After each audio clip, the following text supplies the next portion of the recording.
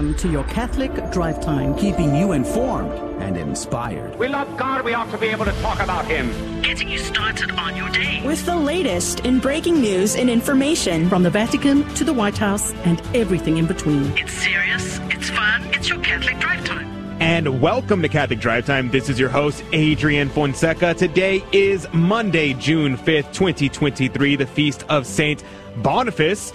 His feast day today was a remarkable figure in the foundation of the Middle Ages. Born as Winfrid in England around 680, he embarked on a path that would shape the destiny of Germany and leave an indelible mark on the church. As a young age, Boniface entered the monastery of Adiscostare, where he displayed a deep devotion to his faith and a gift for preaching. Under the guidance of the holy abbot Winbert of the Abbey of Neuchel, his reputation for knowledge and eloquence grew. Despite the allure of high honors in his homeland, Boniface felt a strong calling to convert the pagan Anglo-Saxon in Germany. He embraced this vocation and, following the order of Pope Gregory II, dedicated himself to their conversion. He also worked alongside Charles Martel in reforming the church in France and had convened councils to combat simony and corrupt practices of buying and selling ecclesiastical positions. In a monumentous event, Boniface took an oath to Pope Gregory II in Rome, binding himself to the Catholic faith and pledging his fidelity to the unity of the church. The Pope, recognizing the importance of Boniface's mission, blessed him and entrusted him with the task of evangelizing Germany and reorganizing the church in that land.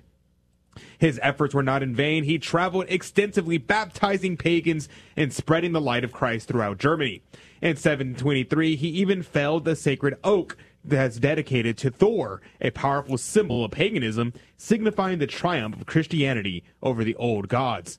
However, his missionary work was not without its dangers, and in 754, while preaching in Frisia, St. Boniface faced martyrdom. He valiantly laid down his life for his faith and became a shining example of courage and devotion. St. Boniface played a pivotal role in the Catholic Church in the Middle Ages, and his dedication to the papacy and unwavering faith serve as an inspiration to us today. Let us invoke the intercession of St. Boniface, asking for his guidance and strength in our own mission to spread the gospel and uphold the teachings of the Church. May his example remind us of the importance of fidelity to our faith and the pursuit of holiness in all aspects of our lives. St. Boniface, pray for us. Praise be to God. It's so good to be here with you today. St. Boniface, what a great hero to be looking up to, especially during this month of June. It's someone we should look to, chopping down the old gods in order to put in the God of Christianity, the true God, the one true God. A very good thing. So happy Monday to you. I hope you had a blessed weekend. I hope you was very eventful and resting, especially for Sunday. I hope you had a good, restful Sunday. We've been out for a few days, so today there's a lot of news to catch up on. So many things going on in the news. We won't be able to catch up with everything, but we're going to try to catch up with as much as we can. But joining us right now is Tito. Good morning to you, Tito. Good morning, Adrian. Yes, it's glad to be back to be with the CDT audience out there. We had a nice retreat last week to spiritually re-energize our battery cells. And today we have a new co-worker by the name of Taylor. We're showing him the ropes. He'll be on briefly. There he is for a brief second. But yes, it's Monday, another great start to a great week, and we have a nice show for you today. All right, then. So at 15 past the hour, we're going to be talking about the Shia LaBeouf Padre Pio movie. That's been very controversial over the weekend. A lot of interesting things that could be said about that. At 30 past the hour, Texas becomes the largest state to ban transgender procedures on kids. So that's good news. We'll talk about that at 30 past the hour. And in the next hour, 10 ways to restore June to the Sacred Heart of Jesus. So many different things going on in the news today. There's a lot of very interesting stories, and we're barely going to be able to scratch the surface of all the news that we missed over the last few days, but we're going to do our best. So let's begin with prayer, as is our custom. We're going to be praying to the Sacred Heart, especially during this month of June, dedicated to the most Sacred Heart of Jesus. And as we also want to make sure that we are praying for your intentions. So we're praying for our friends, family, and benefactors, and all those we promise to pray for the end to the scourge of abortion and for a stamping out of the LGBT heresy. May Our Lady Hammer of Heretics pray for us. And we're going to pray this prayer dedicated to the Sacred Heart. In the name of the Father, and of the Son, and of the Holy Ghost. Amen. My loving Jesus, out of the grateful love I bear thee, and as a reparation for all my unfaithfulness, I give thee my heart, and I consecrate myself wholly to thee. And with thy aid I propose never to sin again. Heart of Jesus, burning with love for us, inflame our hearts with love of thee. Let us pray. Lord, we beseech thee, let thy Holy Spirit kindle in our hearts that fire of charity which our Lord Jesus Christ, thy Son, sent forth from his innermost heart upon this earth, and will that it should burn with vehemence, who liveth and reigneth with thee in the unity of the Holy Ghost, God, forever and ever. Amen. In the name of the Father, and the Son, and the Holy Ghost. Amen. And now your headline news with Tito Edwards. Good morning. You are listening to Catholic Drive Time, keeping you informed and inspired. Today is Monday, May 5th, Anno Domini 2023, and these are your headlines. Catholic News Agency is reporting Bishop Michael Olson of Fort Worth, Texas, issued a decree Thursday dismissing the Reverend Mother Teresa Agnes Gerlach from religious life following an nearly 6-week-long investigation into an alleged sexual affair involving a priest. In his decree, Olson also announced he had found Gerlach, prioress of the Monastery of the Most Holy Trinity in Arlington, guilty of having violated the 6th commandment of the Decalogue and her vow of chastity with a priest from outside the Diocese of Fort Worth. Based on this finding, as a pontifical commissary with authority over the monastery, Olson said he is dismissing Gerlach from the Order of Discalced Carmelites. Catholic News Agency and Achi Prensa are reporting recent episodes of violence against the Catholic Church, including the murder of a priest and the attempted murder of an archbishop, once again bring to the fore the persecution of the faith in Mexico and the power of organized crime. On May 22nd, Augustinian priest Javier Garcia Villafañe was found shot to death in his car in the Cuetzeo-Huancayo Highway. The Michoacan State Attorney General's office stated that he was killed by several gunshots. Catholic World News is reporting 2 days after a naked man jumped on the main altar of St. Peter's Basilica, Cardinal Mauro Gambetti, OFM Cond, led a penitential rite in reparation for the act of desecration. Vatican News reported that the man who desecrated the altar on the evening of June 1st was a Polish man with the words, "Save the Children of Ukraine," written on his back. And finally, LifeSite News is reporting lawmakers are criticizing Capitol Police for interrupting children singing in the U.S. Capitol building, preventing them from finishing a performance of the national anthem. On Friday, May 26th, the Rushing Brook Children's Choir from Greenville, South Carolina, was told to stop singing the Star-Spangled Banner because a police officer deemed the performance a demonstration. Although the officer denied that the choir was allowed to sing in the Capitol building, the group reportedly had been granted permission with the help of state representatives and House Speaker Kevin McCarthy to perform a small repertoire of patriotic songs. Those were your headlines this morning. God bless you all. Thank you, Tito, for keeping us up to date. The gospel of the day comes from Mark chapter 12, verses 1 through 12. Then he began to speak to them in parables. There was a man who planted in a vineyard, and put a wall round it, and dug a winepress, and built a tower in it, and then let it out to some vine dressers while he went on his travels. And when the season came, he sent out one of his servants on an errand to the vine dressers to claim that from the vine dressers the revenue of his vineyard. Whereupon they took him and beat him and sent him away empty-handed. Then he sent another servant on a second errand to them, and him too they beat over the head and used him outrageously. He sent another whom they killed, and many others whom they beat or killed at their pleasure. He had still one messenger left, his own well-beloved son. Him he sent to them last of all. They will have reverence, he said, for my son. But the vine dressers said among themselves, This is the heir. Come, let us kill him, and then his inheritance will be ours. And so they took him and killed him and cast him out of the vineyard. And now what will the owner of the vineyard do? He will come and make an end to those vine dressers, and give his vineyard to others. Why have you not read this passage in the Scriptures? The very stone which the builders rejected has become the chief stone at the corner. This is the Lord's doing, and it is marvelous in our eyes. This parable they saw was aimed at themselves, and they would gladly have laid hands on him, but they were afraid of the multitude. So they went away and left him alone. The Gospel of the Lord. Praise to you, Lord Jesus Christ. Now, the commentary on this Gospel, there is much to be said.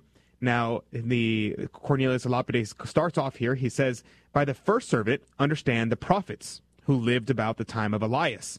For Zedekiah, the false prophet, beat Micah. And by the second servant, whom they wounded in the head, that is, evil entreated, we may understand the prophets who lived about the time of Hosea and Isaiah. By the third servant, we are to understand the prophets who flourished about the time of Daniel and Ezekiel. So notice here, our Lord is talking about the prophets of the Old Testament and how the Jews would rejected the prophets of the Old Testament. And so whenever our Lord comes, they slay him as well. So here he comes and says that the Offercat, quoting the Offercat, saying, the Lord of the vineyard, then, is the father of the son who was slain, and the son himself is he who was slain, who will destroy those husbandmen by giving them up to the Romans, and who will give the people to other husbandmen, that is, the apostles. So notice here he's talking about the chosen people. So the chosen people of God, who were the Jewish people, our Lord has given over those rights to the church, to the apostles and their descendants. He says here, read the Acts of the Apostles, and you will find 3,000 and 5,000 on a sudden, believing and bearing fruit to God. Notice here we're talking about the vineyard, where this is the whole analogy. And so while the Jews rejected the Son, the Christians, who made up of Jews, Gentiles, and the like, they accepted the Son and began bearing fruit. Now, Pseudo Jerome is quoted here saying, or else the vineyard is given to others, that is, to those who come from the east, and from the west, and from the south, and from the north, and who sit down with Abraham, Isaac, and Jacob in the kingdom of heaven. And Venerable Bede, with that this was done by divine interposition, he affirms, by immediately afterward adding, and have ye not read this scripture? The stone which the builders refuse is become the headstone in the corner? As if he had said, how is this prophecy to be fulfilled? Save that in Christ, being rejected and slain by you, it is to be preached to the Gentiles who will believe on him. Thus then, as a cornerstone, he will be found the two people on himself, and of the two people who will build for himself a city of the faithful, one temple for the master of the synagogue, whom he had just called the husbandmen, he now calls builders, because the same person who seemed to cultivate his people, that they might bear the fruit of life like a vineyard, were also commanded to construct and adorn this people to be, as it were, a house worthy to have God for his inhabitants. Now, this is very important to keep in mind, as it shows that the cornerstone is going to be rejected by the builders. And so now he says, who are the builders? Well, the builders are the Jews, because the Jewish people were chosen by God in order to create the temple, in order to usher in the situation where the coming of Christ would take place. And yet, the people who are building the house itself has seen the cornerstone and rejects it. Now, this is a great evil, a great bad, because without the cornerstone, you do not have the foundation. So though they have everything else, they do not have Christ himself. Now, the rejected stone, which is borne by that corner where the lamb and the bread meet in the supper, ending of the Old Testament and beginning the New Testament, does things marvelous in our eyes, says Pseudo Jerome. And this is something very good to keep in mind. And lastly, I want to bring up the evil husbandman is destroyed and the vineyard given to another, when the humble shall be enriched with that gift of grace which the proud man has scorned. And it happens daily in the church that the chief priest, wishing to lay hands on Jesus, and are held back by the multitude, when some on who is a brother only in name either blushes or fears to attack the unity of the faith of the church and of its peace, though he loves it not on account of the number of good brethren who would dwell together within. So finally, the example goes to us too, even in the church, many of these people, many of the prelates in the church, are the husbandmen in this example. We'll be right back with more after this.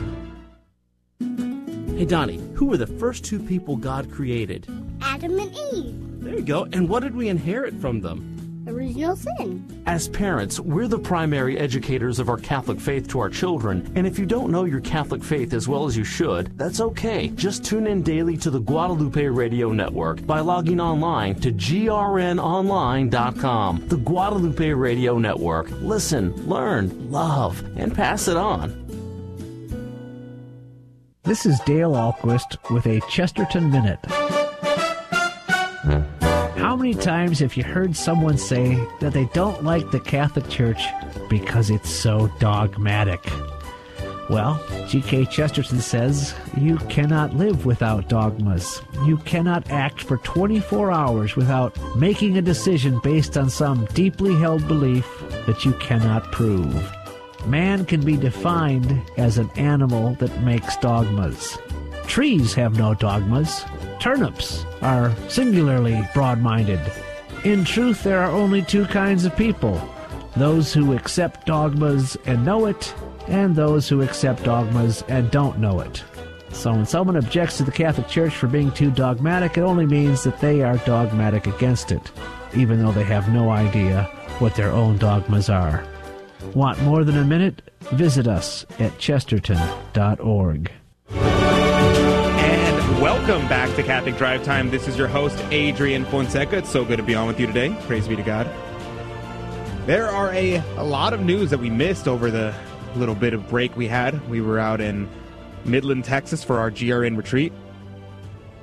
And while we were there, there was a ton of things. But one thing that was kind of making a firestorm over the weekend was that the Padre Pio movie finally came out in America. Now, this Padre Pio movie we were very excited about. We talked about extensively. There were some things that were concerning. We saw some references to things that might be happening at some point. With some cursing from Padre Pio, and people were very upset by that. Now, you might remember this got a lot of traction because Shia LaBeouf, who is the star of the new movie, who plays Padre Pio, Shia LaBeouf, he did an interview with Bishop Barron. In that interview, he said that the Latin Mass affects me deeply. And when Bishop Barron asked him why, he responded, because it feels like they're not selling me a car. When somebody's selling me something, it kills my aptitude for it and my suspension of disbelief and my yearnings to root for it. There's an immediate rebellion in me.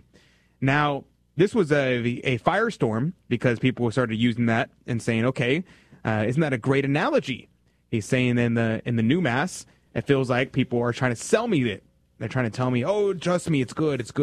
And they try to market it to you, basically. Shia LaBeouf is pretty sharp on picking that up. And and he says that the Latin Mass affects me deeply, which I think it was very interesting to people. So the people started talking about it. And I was very concerned when this happened because, I like it when people say good things. However, whenever people say things that are superstars, that are famous, I always have a little bit of hesitation because you never know what's going to come out afterwards. I'm happy when people say good things, and I want to promote things that are said that are good, but I don't want to put all of our eggs in the basket of celebrities because when you trust in princes, they tend to disappoint. So later on, we saw that Shia LaBeouf he was in a movie or TV show or something like that where he was wearing drag, and I was like, yikes, that's not good. So that was not exactly the best thing to see. And then we also heard, okay, well, he is going through with RCIA, so we were like, okay, that's positive. And he said he learned the Latin Mass from the Institute of Christ the King Priest, and so the accuracy for him saying Mass in the new movie would be good. However, when the movie actually came out in America and people started watching it, there was a little bit of hesitation. And I haven't seen the movie, and I'm kind of debating on whether or not I will see the movie. A lot of people I trust who have seen it have told me that it's bad, that there are explicit nudity in the movie, that there is blasphemy in the movie, that there is sacrilegious acts in the movie. And I'm saying, okay, well, Shia LaBeouf comes out and he says these very positive things about tradition. And I'm thinking, okay, well, where does he stand? Where does he stand on this? Is he just doing this? Is he saying these positive things because he finds it personally attractive? Like he just has this kind of view of it? Or is he intellectually convinced of this? Or is it just a fad? He goes through fads. He's a method actor. And so maybe he's just into this right now. And then maybe it's not something deep. But I cannot understand why somebody who is converted, who is a Catholic, would do this, would be in something that is this gross. And I'm debating on whether or not I should even describe the scenes that happen in it, what I've been told. And it's very gross. It's very bad. And now like I said, I haven't seen it personally yet. And I'm trying to decide whether or not I want to see it personally. So it's kind of, I'm very, very curious about what I haven't made a decision on whether or not I will see it, but I just want to let you know there are reasons to be concerned. Go read the parental warnings on the movie before you decide to watch it. Or if you do decide to watch it first and show your kids after you've watched it. But that's kind of the situation we have to be in. And so let's not put our ideas of the faith in movies and Hollywood. Don't let Hollywood shape our ideas of the faith and of the saints. Read a good biography about Padre Pio instead. So this is very, very concerning. I don't know if I will watch it. I was told by Anthony Stein. I was told by Bug Hall. I was told by many, many people that it was, in fact, a bad movie and we should not support it. I cannot speak firsthand, but that's just what I've heard. Catholic Answers put out a article saying that they think that it's okay to watch as long as you are aware of these bad things and are prepared for them and are be able to keep custody of the eyes during those scenes. And they say that it seems to be okay.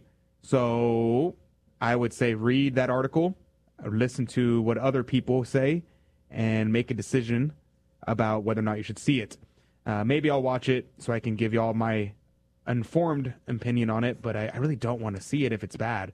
I don't want to give it any view time, but it is on streaming softwares. And if you decide to see it, let me know what you think about it. I'd be very curious because I just don't know right now. I just don't know. All right, the other story that was of concern, I want to start with some more Catholic news, and Tito mentioned this a second ago, was the St. Peter's Basilica. A man jumped up on Thursday, June 1st, the beginning of of Pride Month, so-called Pride Month in Italy. A man completely naked jumps up on the marble altar and proceeds to just be on the altar. The altar is known as the altar of the confession because it stands above the tomb of St. Peter, the first apostle of Jesus. And it's at that altar that the Pope presides over the Universal Church, their most important public ceremonies. The naked man, later identified as middle-aged Polish citizen, had the words "Save the Children of Ukraine" written on his back and stood atop of one of the most emblematic sacred spaces for Catholicism for several minutes until the Vatican and Gendarmerie arrested him. Now, my question is, why was this man not tackled immediately? Tackled off of the tabernacle, of the altar? That is ridiculous that he was allowed to. How did this man even get into the church? Now, people are saying, okay, it was a day because it was a holiday. It was a weekend. People were, no one was there. And so that's how they were getting in there. That doesn't make sense to me. How did he get undressed before walking onto the altar? And I'm with you. Where were the gendarmes before he did that? And what does it say about our faith that bystanders, were they all non-Catholics or non-practicing Catholics just watching him go up there? I know I would have taken my shoes off, jumped up there and tackled him and take him down. It's just mind-boggling how passive we have become in our faith. If you're a practicing Catholic and you were wandering around and you saw that and didn't do anything, you need to question yourself as to ask yourself, why do you consider yourself practicing if that did not offend you, if that did not ignite you to action, to leap onto the altar and take them off? That is a sacrilege of the upteenth degree. Yeah, and the thing about this is that there is an attack against the Catholic faith. There is an attack against the Catholic faith that's rising up, and they hate the church primarily. Why? Because the Catholic Church is the church, is the only true church, is the only true faith, and it's the thing that's going to crush and destroy these LGBT ideologies. It's the only thing that's going to destroy these revolutionary movements, these revolutionary ideas, is the church. And so they will always attack the church. And speaking of attacks on the church, we go from Italy to Utah. Bibles have been banned from classrooms in Utah school district. Now, this is a very concerning situation. It's reported by timcast.com. There, it says, if that's the cost it takes to get X-ray material out of our schools, I think it's a small price to pay, says Senator Todd Whaler. Now, this is very concerning. So the good news is the state banned pornographic or indecent content from schools' libraries. The bad news is immediately the left is like, all right, you want to play this game? Then let's play this game. And the left comes out and they say, well, the Bible depicts some bad things in it. It depicts murder. It depicts the prostitution. It depicts incest. It depicts onanism. It depicts rape. It depicts infanticide. So that means we have to ban the Bible. Now, this is a very absurd claim, and this is the problem with our modern era. This secular ideology that says that we have to just apply everything equally is absurd, because what we have to do is understand that we can ban bad things and keep good things. And in this world that we have no way to make distinctions, we destroy that. Now, you may be talking about children who are under the age of, 10 years old. And I don't know about you, but when I was 10 years old, I was given a children's Bible.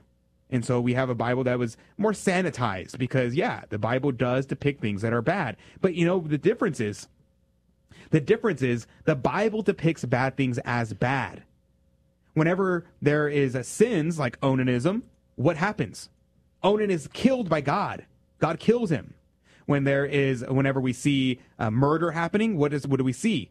God says, let him be put to death, because for a man shall shed the blood of man, man shall his blood be shed, because of the dignity of man. Whenever we see these evil things happening in the Bible, it's depicted as bad. Thou shalt not. Thou shalt not. These things are depicted in the right understanding. And so bad things should be banned, good things should be promoted. Whereas this Utah law, and the people come in and say, well, if we have to ban the Bible in order to get pornography out of the schools, then that's worthwhile in terms of what we ban. That's a worthwhile trade-off. This is very bad, and we need to fight against this. We need to fight against this and say, no, we can make a distinction. We can see the difference between pornography, and we can see the difference between these LGBT ideology books and the Bible. This is not a very difficult thing that we should be able to make distinctions between.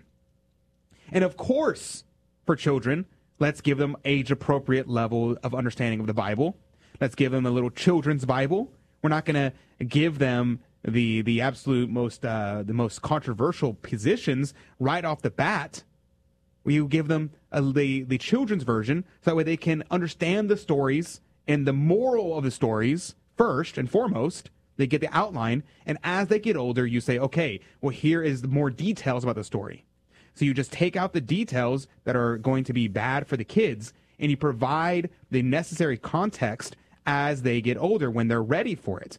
And that's the decision that the parents make, not the decision of the school. And it's interesting because the school came out and said, well, it's okay because, and this is the problem with the modern right.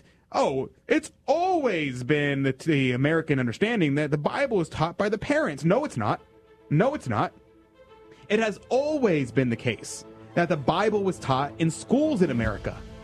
Now, yeah, there is widespread anti-Catholicism, But in terms of Protestantism, they taught the Bible in the school, in the public school, until it was banned. So let's fight against this. I'm glad we're banning pornography from schools, but don't let them ban the Bible. Don't settle for anything but total victory. We'll be right back with more after this.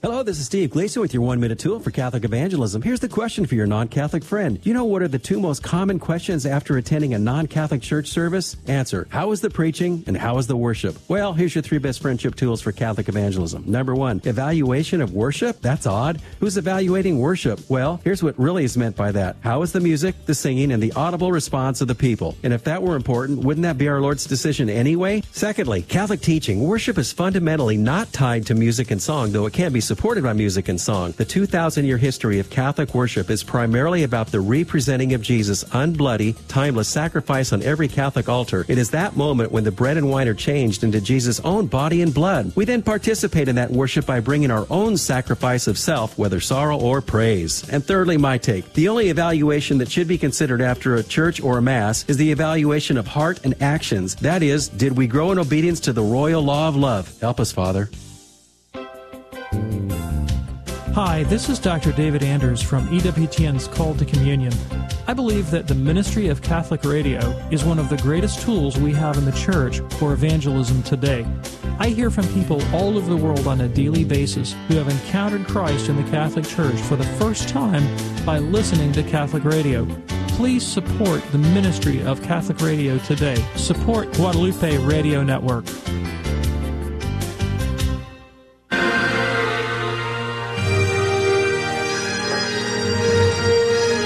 Welcome back to the Catholic Drive Time Show. Today is Monday, May 5th, 2023, in the year of our Lord, and these are your headlines for this morning.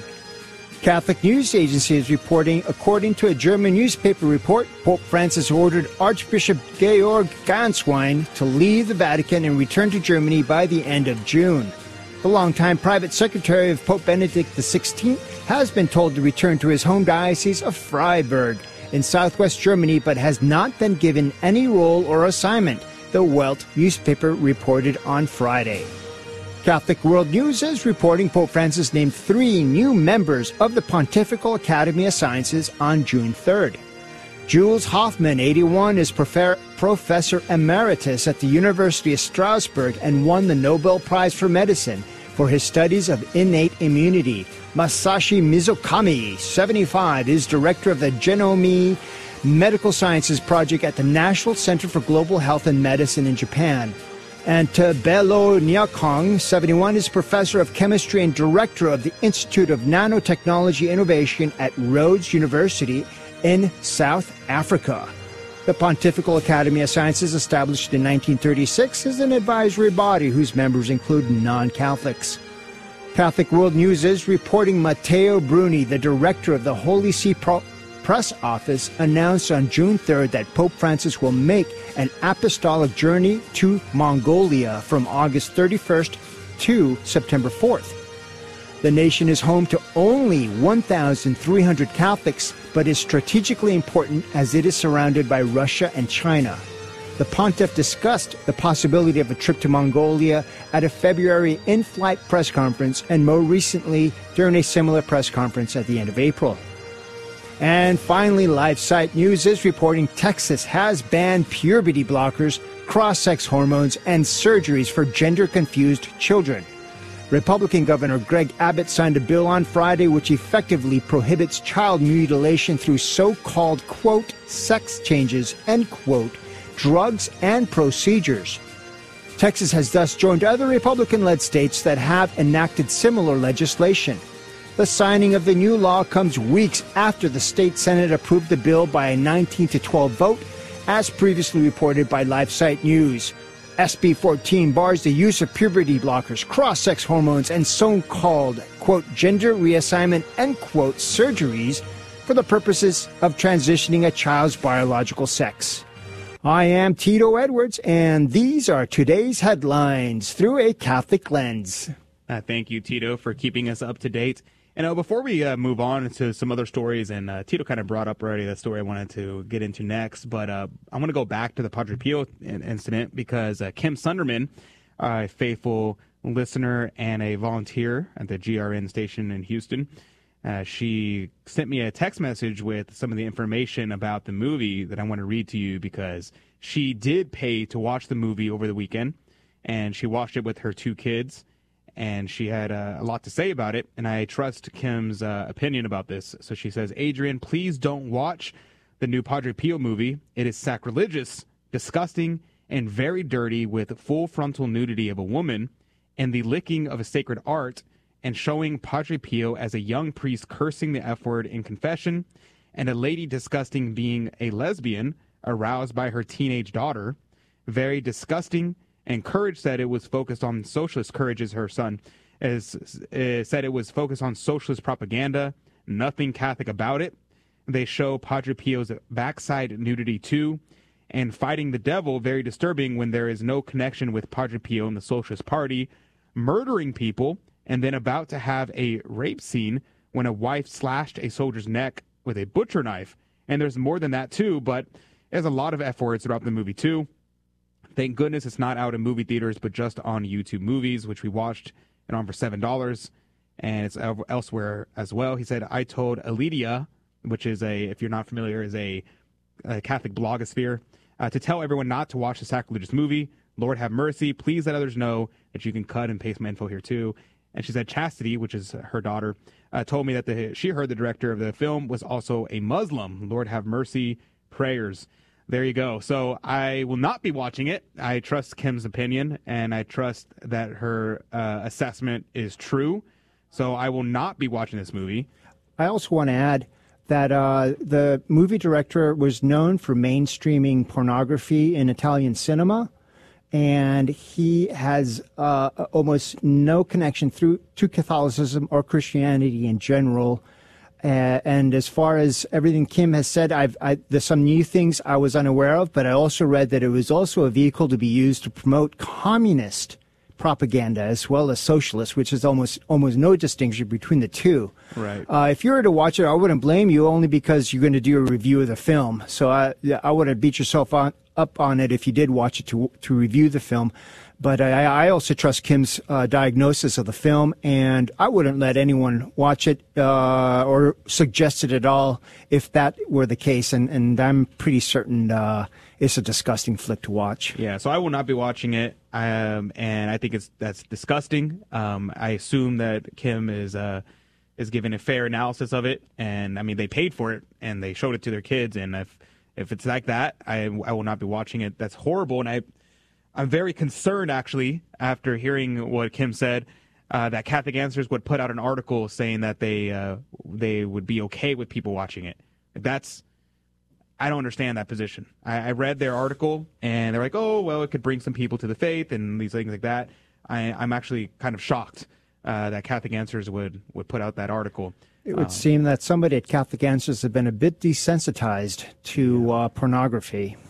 I won't make any comments about that, but we'll go on. So this story here, Texas becomes largest state to ban transgender procedures on kids. Tito was just talking about this story. And this is good news. I'm very happy to report this, that Republican Governor Greg Abbott signed a bill into law on Friday that make Texas the largest state to protect children from life-altering transgender procedures. This is very, very good news. The question is, will it stay in effect? Because we are already seeing attacks against this. The ACLU of Texas came out saying transgender people have always been here and will always be here. Our trans youth deserve a world where they can shine alongside their peers, and we will keep advocating for that world in and out of the courts. Now, this makes no sense whatsoever, because there's no such thing as transgender people. That doesn't exist. That's not a category of being. That's like saying there are people who are shoes. That's not a category of being. You can say it. You can say, I am a transgender person. That doesn't make you a transgender person, because that category does not exist. Now, transgender activists will say, oh, see, this is transgender erasure. You are denying our personhood. You are denying our existence. And I'm not denying that you as a human being do not exist. I'm saying your identity is nonsensical. It's like me, if I had said, I'm trying to think, here's the problem. I'm trying to think of a ridiculous analogy but every single analogy is things that already exist. I was going to say, it would be like if I exist as a cat, if I say I'm a cat, but people already believe that it's true. People believe that you can be a cat just by saying so. In fact, there was a great little video that the TFP did where they were out debating college students, and he said, this college student said, if everyone believes something, then it's true, because your belief about it makes it true or false. And so the TFP member said, so if I said you were a cow, and we all agreed that you were a cow, you would be a cow? And he says, effectively, yes. I don't know how you argue with that. I don't know how you argue with somebody who has no idea, any concept of truth. I'm not denying your personhood by saying your category of being does not exist. And a category of transgender people, to say that transgender people have always been here and always will be here, is a nonsensical statement. It's like saying blah, blah, blah has always been here. Because blah, blah, blah doesn't mean anything. It's impossible to say that exists when that's not a thing. That's not a word. So that's very, very concerning that we see this backlash. I hope and pray that this goes through in Texas. I'm glad that Abbott has signed it. And I know the Democrats are actually working to fight against this at the moment. And so let's pray that this goes through so we can protect our children.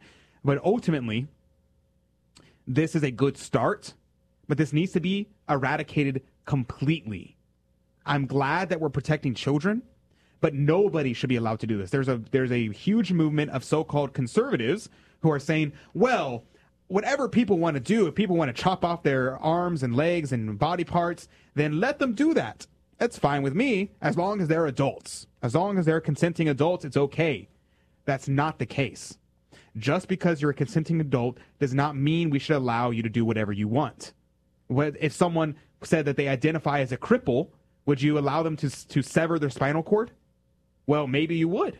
Maybe that's something that is being convincing to people. But just a few years ago, nobody would agree with this. Or how about suicide? That's another problem, right? People are allowing suicide. They're promoting suicide. They're saying it's okay to commit suicide. And we have medical aid in dying, which is assisted suicide, medical assisted suicide, which is what traditionally was called self-murder. So you're helping someone murder themselves. This is very, very bad. And this idea, people will say, well, it's okay. I accept this. It's a good idea. And I always ask some people who believe that. So if your friend was standing at the edge of a bridge and he was about to jump off that bridge, would you try to stop him? Or would you say, hey, no problem. Your body, your choice. Go ahead. Jump. No, you wouldn't. Why? Because you know it's wrong. You know intrinsically that we can't allow people to do just whatever they want. As long as it doesn't hurt someone else. Nah, it's bad. That is bad. We're going to talk much more when we come back after this. Hello, this is Steve Gleason with your 1-minute tool for Catholic evangelism. Here's the question for your non-Catholic friend. Have you ever replaced pronouns in the Bible such as who, whom, whosoever, ye, you, etc., and replaced those words with your name, and therefore you personalize the Bible to yourself? Do you do that? Is that a safe way to read the Bible? Well, here's your 3 best friendship tools for Catholic evangelism. Number 1, Bible complexity. Mechanics study motors, architects study design, linguists study syntax, but for the most part, Christians don't study the how-tos of safe biblical interpretation called hermeneutics. Secondly, Aquinas. In the Summa, we see the caution. Aquinas says of the Bible, quote, the manner of its speech transcends every science because in one and the same sentence, while it describes a fact, it reveals a mystery. And thirdly, a tough comeback. I know it seems plausible to simply say the Bible is a love letter straight from God to humanity, but wait a minute. A sentence or a paragraph in a love letter has context. Yes, with great caution, we can personalize some context, but remember, when you're at the central figure in the Bible, God isn't, and that's just wrong. Hey, Donnie, what are the mysteries that we pray on the rosary? Glorious, luminous, joyful, and powerful. There you go. As parents, we're the primary educators of our Catholic faith to our children, and if you don't know your Catholic faith as well as you should, that's okay. Just tune in daily to the Guadalupe Radio Network by logging online to grnonline.com. The Guadalupe Radio Network. Listen, learn, love, and pass it on. Welcome back to Catholic Drive Time. This is your host, Adrian Fonseca. It's 45 past the hour. And there are some interesting stories. I'm going to kind of go more rapid fire over some of these stories, not as interesting to cover in depth. This first story is rather interesting to me, actually, but it's not that. We'll see. I'll let you decide whether you think this is a big deal. The Timcast reports YouTube reverses policy and will allow users to question election results. Now, the thing that was interesting about this story to me is that they said there was tens of thousands of videos that were stricken, that were gone, that have been deleted because of this rule. And in fact, many of our videos have been deleted because of these rules.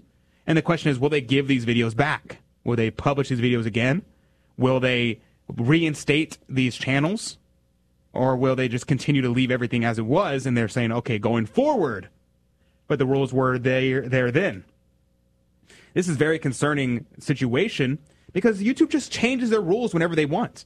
We get videos that we posted years ago, like 3 years ago, and we get strikes for them 3 years later. And we're like, we haven't said anything about this in years. And they're going back into our archives and deleting old videos and giving us strikes for them. And so they can basically just get rid of anyone's channel whenever they want by leaving them up and then boom, boom, boom, to give you a strike for 3 of them and you're out. They delete your channel. That's a very, very concerning situation. And it was concerning as well because why is it that you can't question election results? And the answer is you can. You just can't question election results that they don't like. Because you remember there were many politicians questioning election results, including Hillary Clinton, who questioned the results of Donald Trump winning. In fact, for years there was, Russian interference in the election. Russia interference in the election. Trump stole the election. But it's okay to say it then, but it's not okay to say it now.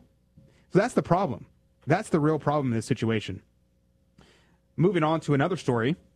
It's very concerning. This story is something that we want to keep an eye on very closely because this is going to have reverberating effects on the nation. A federal judge rules Tennessee's ban on drag shows for children is unconstitutional. This is very concerning.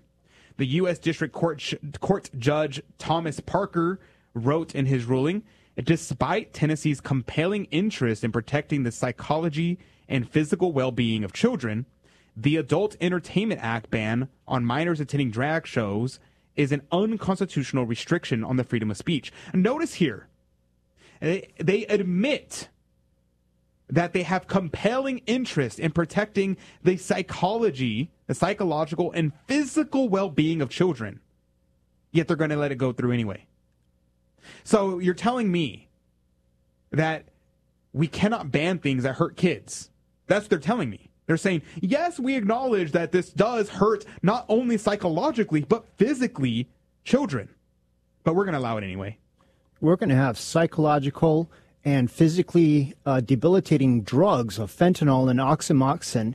So we understand that it can do some harm, but you're allowed to do it. That's basically how I'm reading that statement. Yeah, it's very concerning.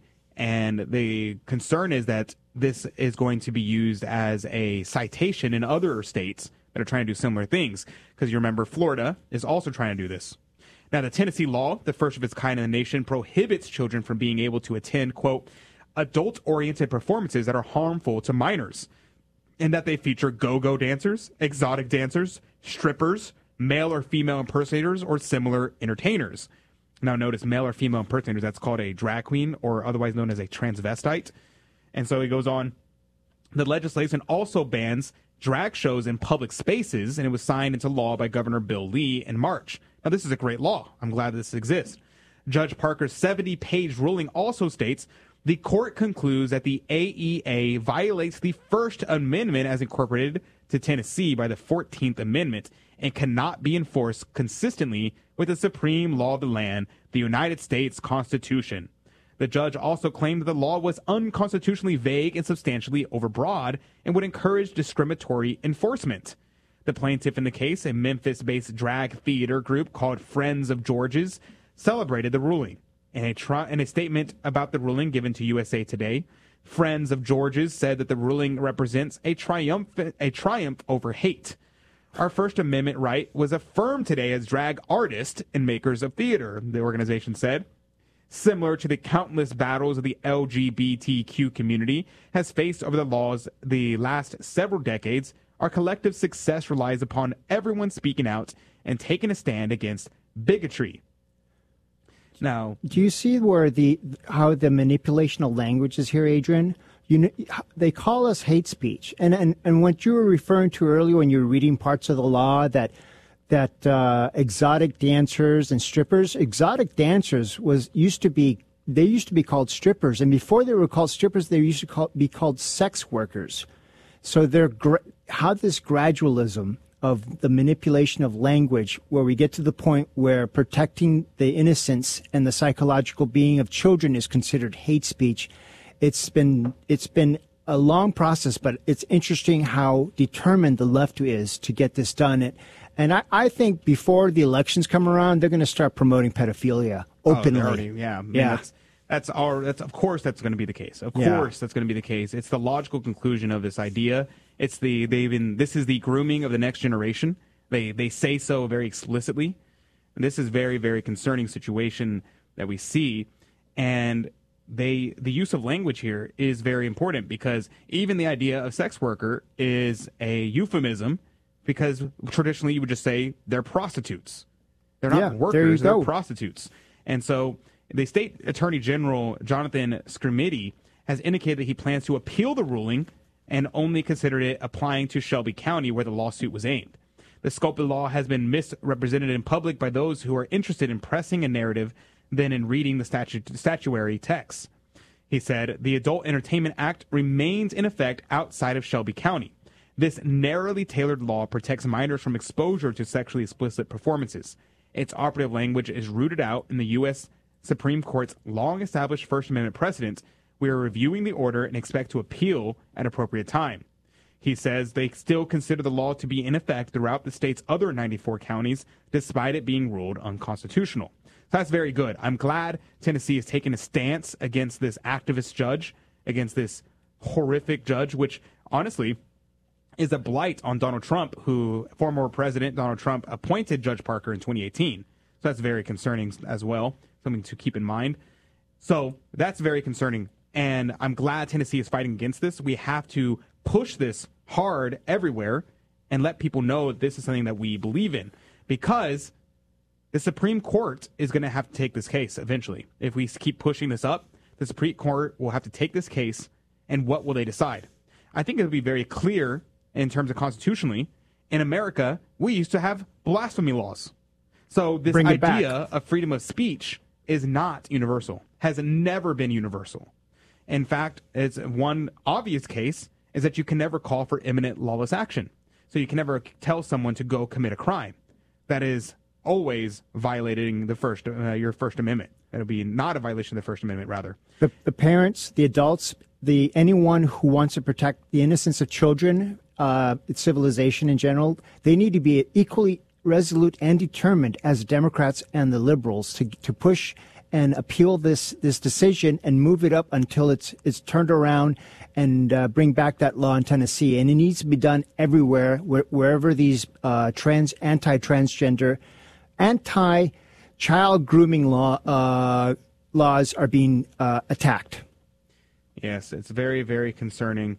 So we got to keep in mind these situations and press the issue and pray for its success. It has to be universally promoted and not just promoted in individual places. Now, we're going to see more and more of these things popping up, especially during the month of June, this month where they try to take over this month and promote it as a month of vice, a month of evil. And we do not want to encourage that. Instead, we want to denigrate that and reject it and present it as shameful, because shameful things should be shamed, whereas good things should be promoted. It's really not as complicated as people want to make it out to be. People want to say, oh, well, who are you to say what is good and what is bad? Well, it's very simple. We use our brains. We use our minds. We can tell when something is good and something is bad. And let's defend those positions. But here's the trick to the left. Here's the trick of people who hate the truth. They will assert something absurd, something crazy. And then they'll say, now you prove why we're wrong.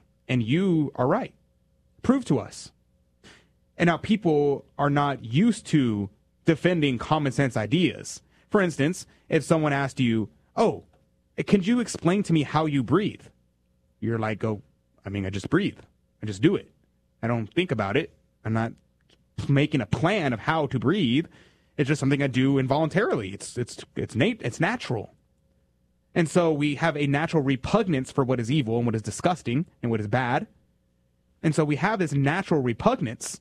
And so when someone says, well, why is that gross? Why is that bad? You're like, well, I may not be able to articulate it, but I just know it is. And that's the trick. They know that for most people, we're not sitting around. We don't have time to sit around and try to articulate why certain particular things are gross or bad. But we know it is.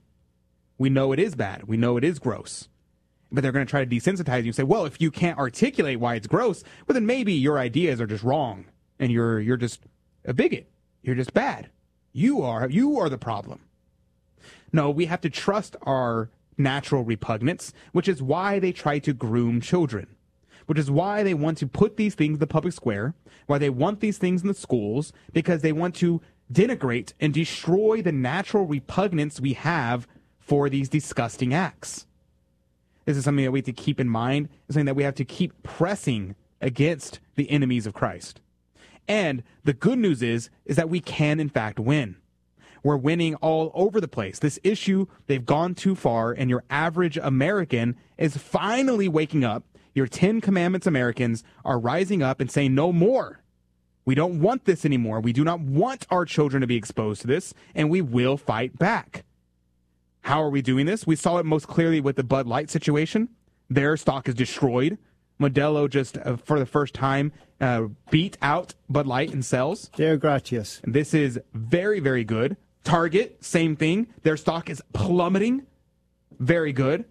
What's the same thing is happening across the board. It's becoming toxic to be a part of this bad ideology. So let's keep pressing the issue. Let's keep up the sacrifices. It's not going to be a very big sacrifice. We can succeed. We can win because Christ the King is on our side. And we remember, Viva Cristo Rey, Viva la Virgen de Guadalupe. And we know that our Lord will win in the end, and the enemies of Christ will be trampled under the heel of our Blessed Mother. We'll be right back with more and Catholic Drive Time after this. 10 ways to restore June to the Sacred Heart of Jesus after this. I worked in pro baseball for a long time, and we play on Sundays. And it was an easy excuse. I took the easy out and just didn't go to Mass. Got caught up on that whole selfishness, that whole, I can do it all. The times when I was struggling were the times I needed God the most. And now that I've come back and accepted God, my world has completely changed. If you've been away from the Catholic Church for any reason, visit CatholicsComeHome.org today. Hello, this is Steve Gleason with your 1-minute tool for Catholic evangelism. Here's the question for your non-Catholic friend. Who are the 10 most well-known preachers in America? Well, here's your 3 best friendship tools for Catholic evangelism. Here's the list. Copeland, Osteen, Benny Hinn, Joyce Myers, T.D. Jakes, Stephen Furtick, Andy Stanley, Robert Jeffers, Rick Warren, Alistair Begg, John MacArthur. Well, secondly, all these pastors say the same thing on Sunday morning, which is, turn with me in your Bible. Well, then how's the harmony regarding, say, eternal security? Disagreement. Present-day ministry of the Holy Spirit? Disagreement. Relationship of baptism to salvation? Disagreement. Church government? Disagreement. Life beginning at conception until natural death? Disagreement. And eschatology? Disagreement. So what's going on here? Well, if you are someone who says, all I need is the Word of God, brother, because the Bible is going to give me everything I need to live out the Jesus life, okay, hope you've already ditched your favorite blogger, your favorite preacher, your favorite podcaster, and most of all, your religious Google searches. Well, speaking of Google searches, I do request one last Google search for you. Magisterium. I don't know why I turned on my radio, because I've kept my radio off for years. And once I turned it on, I was absolutely hooked. I love the shows with a Catholic apologist. I love the shows with the sort of day-to-day psychologist, Greg and Lisa Popchak. I love hearing not just of other people's problems who call in, but I love getting the Catholic take on how to deal with day-to-day reality. The Guadalupe Radio Network, radio for your soul. celebrating 2,000 years of truth. This is the Guadalupe Radio Network, radio for your soul. Hi, I'm Wyatt Goolsby, the new Executive Director of KSHJ Houston. You're listening to AM 1430, part of the Guadalupe Radio Network, radio for your soul. And welcome to Catholic Drive Time. This is your host, Adrian Fonseca. It's so good to be here with you today. Praise be to God. During this month dedicated to the Sacred Heart of Jesus. It is a great month, and let no one tell you otherwise. So enough of the bad news. So much bad news this morning. Let's talk about some good news. Let's talk about some good things. And there's a great article by 1 Peter 5, 10 ways to restore June to the Sacred Heart. I'm going to go through this article with you. Some great ideas. And there's the rule. The rule is take what is useful. Because there's a lot of ideas out there. And maybe you can't do all of them. But maybe one or two of them stand out to you and you're like, hey, I could do that. That could be a good thing to do in our home. So take what is useful and the rest put aside. And maybe keep it in the back of your mind to recommend to other people. Maybe you know someone who's like, oh, this would be a good idea for so-and-so. Maybe. Check out the article, 1 Peter 5, 10 ways to restore June to the Sacred Heart of Jesus. Now, the month of June belongs to the Sacred Heart of Jesus. It's already been claimed for His Majesty for centuries, in the kingdom of His Sacred Heart and Eucharistic Heart already holds sway over the universe since His glorious ascension to His throne. How much more a single month in the calendar year? Our readers don't need to be made aware of what this month has become. The good news is that when you look at it, almost feels like God already knew this filth would happen and already charged June with the liturgical power necessary to soften hardened hearts and save souls and societies. From the Apostles' Fast to the octave of Corpus Christi, the Sacred Heart is the center. And with the summer bonfire of St. John, that proto-martyr for marriage, and Peter and Paul culminating in first vespers of the Feast of the Precious Blood, whose collect is an invocation against demons. It dawned on me recently that our two lay sodalities, the Crusade of a Eucharistic Preparation and the Fellowship of St. Nicholas, act with one purpose in this month, according to the first intentions of our patroness, Our Lady of Fatima, under the Russian icon. And so we're spending all of June focused on the spiritual greatness thereof, and this June is only the beginning. Now, number 1, restore the Apostles' Fast in your domestic church and parish. We wonder why there's so much demonic activity in our society. Actually, His Majesty has already explained that a demon of this kind is not cast out, but by prayer and fasting. And let's swallow the hard truth. It's become because of our lukewarm penance that God is punishing us by unleashing demons in society. Read the Holy Scripture, starting with Judges. Read the Message of Fatima. This is how this works. The answer is simple but not easy. If we do not do penance, God will continue to pour out His wrath until we do. Therefore, brethren in Christ, hear the words of the Lord from the greatest of the prophets. Ye brood of vipers, who hath showed you to flee from the wrath to come? Bring forth, therefore, fruit worthy of penance. And think not to say within yourselves, we have Abraham for our father. For I tell you that God is able of these stones to raise up children to Abraham. For now the axe is laid to the root of the trees. Every tree, therefore, that doth not yield good fruit shall be cut down and cast into the fire. I know fasting is hard. That is the point. But don't worry. You can join our solidarity and do it together with our traditional Catholics from around the world. Fasting has a long tradition in Christendom of being done together to strengthen ourselves to complete it and to corporally petition God. Now, there's a great book out by Matthew Police called The Definitive Guide to Catholic Fasting and Abstinence. I highly recommend.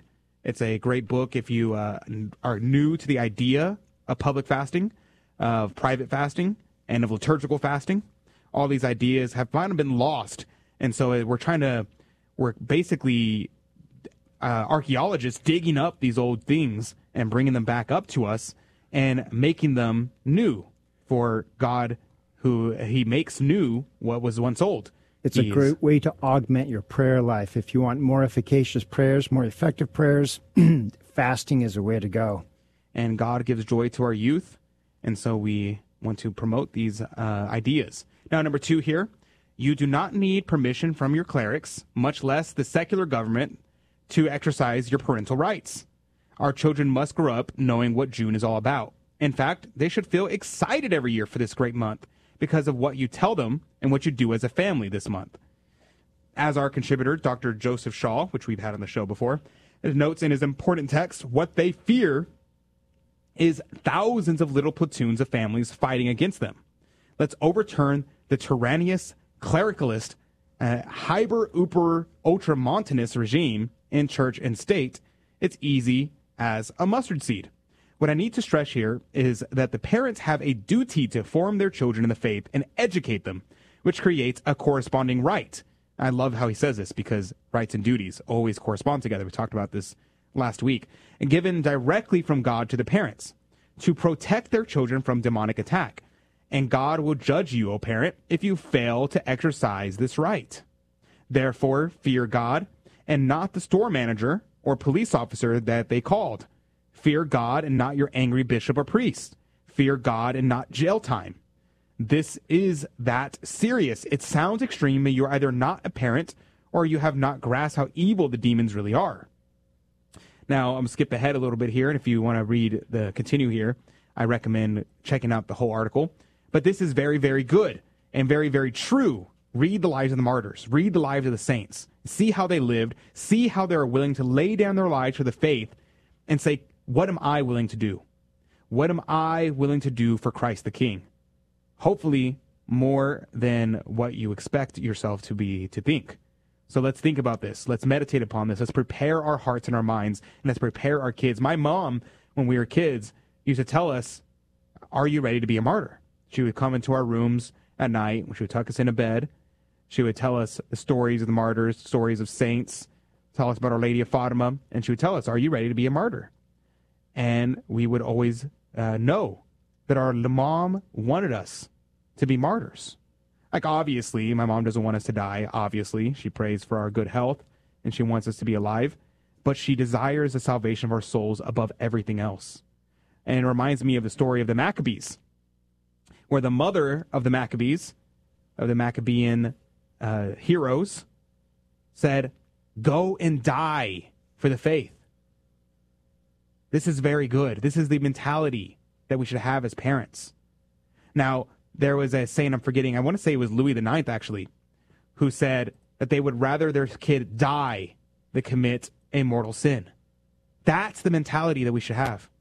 Because a mortal sin will damn you to hell. Whereas the death of the body, if you die a martyr, you will have eternal life. You will have eternal life and you will skip purgatory.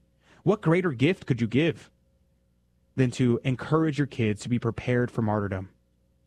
So keep that in mind. Number 3 here, you don't need clerical permission to start to form a lay sodality. He says, once you've shaken your mind out of the clericalist ideas, understand that no lay group needs permission from a priest to form a lay sodality. These have always been the backbone of Christianizing the temporal order. Guilds themselves arise from these lay fraternities and sodalities.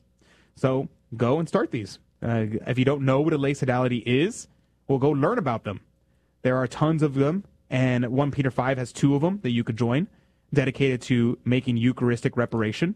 You don't need any priest permission. You don't need any bishop's permission to go to adoration and make reparation for sins against the Sacred Heart of Jesus. These are the things that you can do today. You don't need anyone's permission. And which goes into number 4. You don't need clerical permission for a public procession. And many times, especially things coming up like the Corpus Christi, there used to be a great day for a procession. Now, if you don't have a priest, you can't do a Eucharistic procession, but you could do a procession, get a statue of our Lord, and do a procession with our Lord. These things you can do in your home. You could do with just your domestic church, or, better, get a group of people together. Walk around the neighborhood. The public sidewalk does not need permission from the government to do that. If you're going to be walking through the streets, of course, you should make sure you're following the laws. But on the public sidewalk, you're free to hold rosary rallies. You're free to hold Marian processions. You're free to hold anything you'd like. It's public sidewalks. So make sure you go out and do that. Create banners. Create symbols. Hold up statues. Build floats. These things, if your priest or bishop does not want you to do it, well then do it outside of the church. You don't need permission to do these things. Fifth, retake God's glorious sign from Satan. What are we talking about? We're talking about the rainbow. That rainbow is a symbol of God's covenant with us. And notice that the true rainbow has 7 colors on it, but the satanic inversion of it only has 6. What is that symbolic of? Remember, the number 7 is a symbol of perfection, of completeness. 6 is a symbol of evil because 6 is 1 less than perfection. And so it has always been a symbol of the devil. And so 3 is a number of completeness. And so what do we see in Revelation, in the book of the Apocalypse? 666 is a sign of the beast. Why? Because 6 being the number of evil, the number of imperfection, 1 less than perfection, and then 3 being completeness. So it's complete imperfection, 666.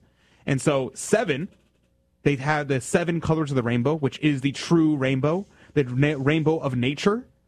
And the satanic inversion says away with nature, away with what is true, and we will take out a color from the rainbow. So that's something else to keep in mind. Number 6, reach out to friends and family members who identify as LGBT.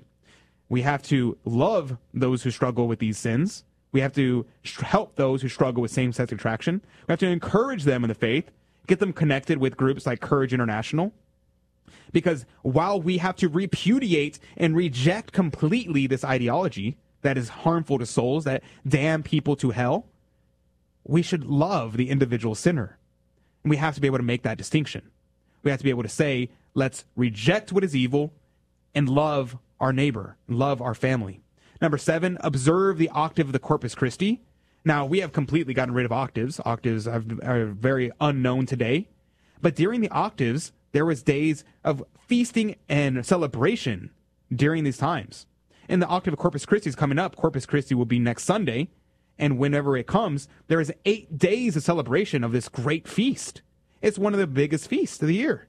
It's less than many other ones. It's less than Christmas. But it's a great feast. So let's organize something. Maybe have a dinner. Maybe throw a party.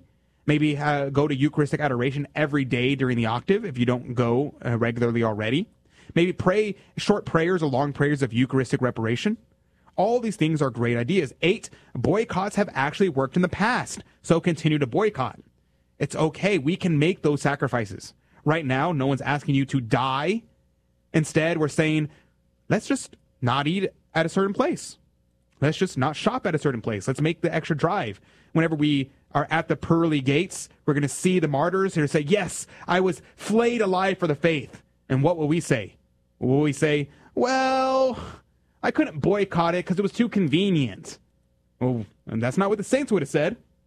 So let's try to be saints. Let's not be mediocre. Let's not be lukewarm. Let's be heroes. Number 9, reserve a billboard for next year. Now, this is a great story, which we're going to talk about later on. I know the lady who's been making the billboards, putting them up for the Sacred Heart of Jesus, and this is a great thing that we could do. So let's talk about this for next year, and we'll interview her soon. I'm going to try to get a hold of her. Number 10, commit now to a penitential pilgrimage offered up as for a person who identifies as LGBT. Absolutely. This is great.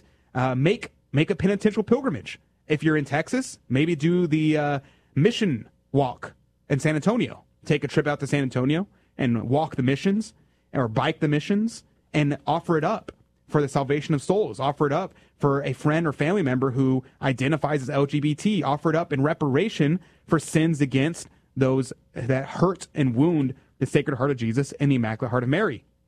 And then finally, this is funny. They say 11 bonus. Share this in all our June articles and podcasts. And I will say in response to that one, share the Catholic Drive Time with somebody, because we're going to be talking about these issues all month long, of course, amongst many other things. We're going to be saying things to help contribute to the flourishing of society.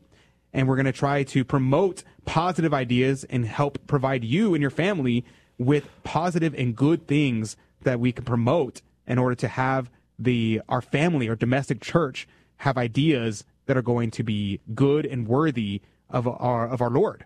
So share this with others, promote this. Check out the article, 1peter5.com, 10 ways to restore June to the Sacred Heart of Jesus and share Catholic Drive Time with someone you think should be able to hear this message and promote this message and would like to hear something that's encouraging and truth. Because during our time, there is so much confusion that some people just need to hear that they're not alone. And I'm here to tell you, you're not alone. You're not crazy. The world is crazy. Yet Christ and the cross stand still.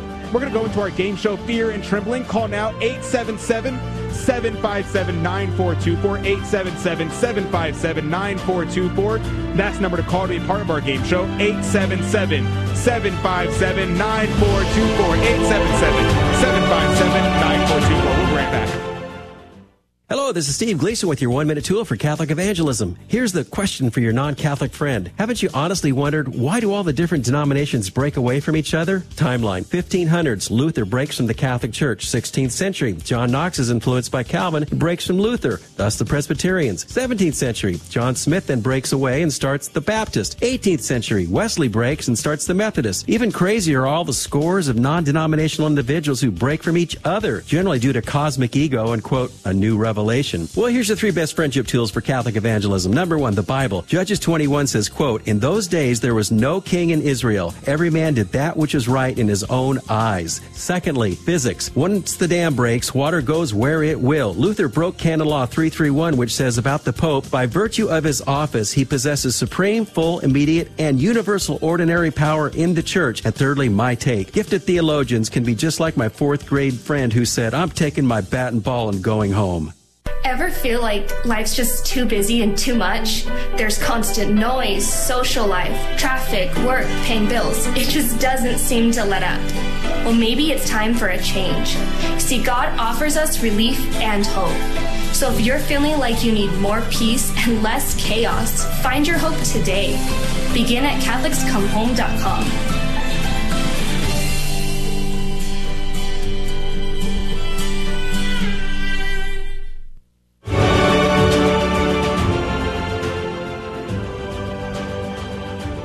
And welcome to Fear and Trembling Game Show. The number to call, 877-757-9424, 877-757-9424. That's the number to call to be part of our game show, Fear and Trembling. The number to call, 877-757-9424. Now, you may be asking, what am I listening to? What am I calling into? Well, we're playing the Fear and Trembling game show where you can win prizes. And the game is very simple. If you've never heard of it before, I'll explain it to you. I have here 3 Catholic trivia questions. And I'm not going to ask you the questions. No, instead, I'm going to ask Tito the questions. He's going to have 15 seconds and he's going to give me an answer. And it's your job to tell me whether or not he's right or whether or not he's wrong, which means even if you don't know anything about these questions, there's still going to be a 50-50 chance of you getting the answer correct. So that's a very, very good chances for you. I'm guessing you don't get those odds in your scratch off. You don't get those odds at the casino. You don't get those odds at the Mega Millions, but you will get those odds on Catholic Drive Time. So a 50-50 chance of getting each and every question correct, and every right answer goes into the coffee cup of Divine Providence to win this week's prize. Tito, what could they win? They could win this week. The prize pack is the CDT prize pack, a coffee mug signed by Adrian and myself, and a couple of books and a DVD of Pray. That is the prize. The Fear and Trembling prize for this week is that CDT prize pack. Okay, a prize pack. It's not the Catholic Answers. No, the month of May is over. Okay, all right. Well, there you go. Okay, that number to call is 877-757-9424. 877-757-9424. So call now, and you could be the first contestant. So we always take the first caller. So call now, 877-757-9424. I'm looking over at the phone lines right now, and we currently have no callers on the line. So that means the next person to call in and dial 877-757-9424 will be our contestant and be entered into a chance to win the CDT prize pack. So make sure you may be able to dial that number. We'd love to have you on. So make sure you know that number, 877-757-9424.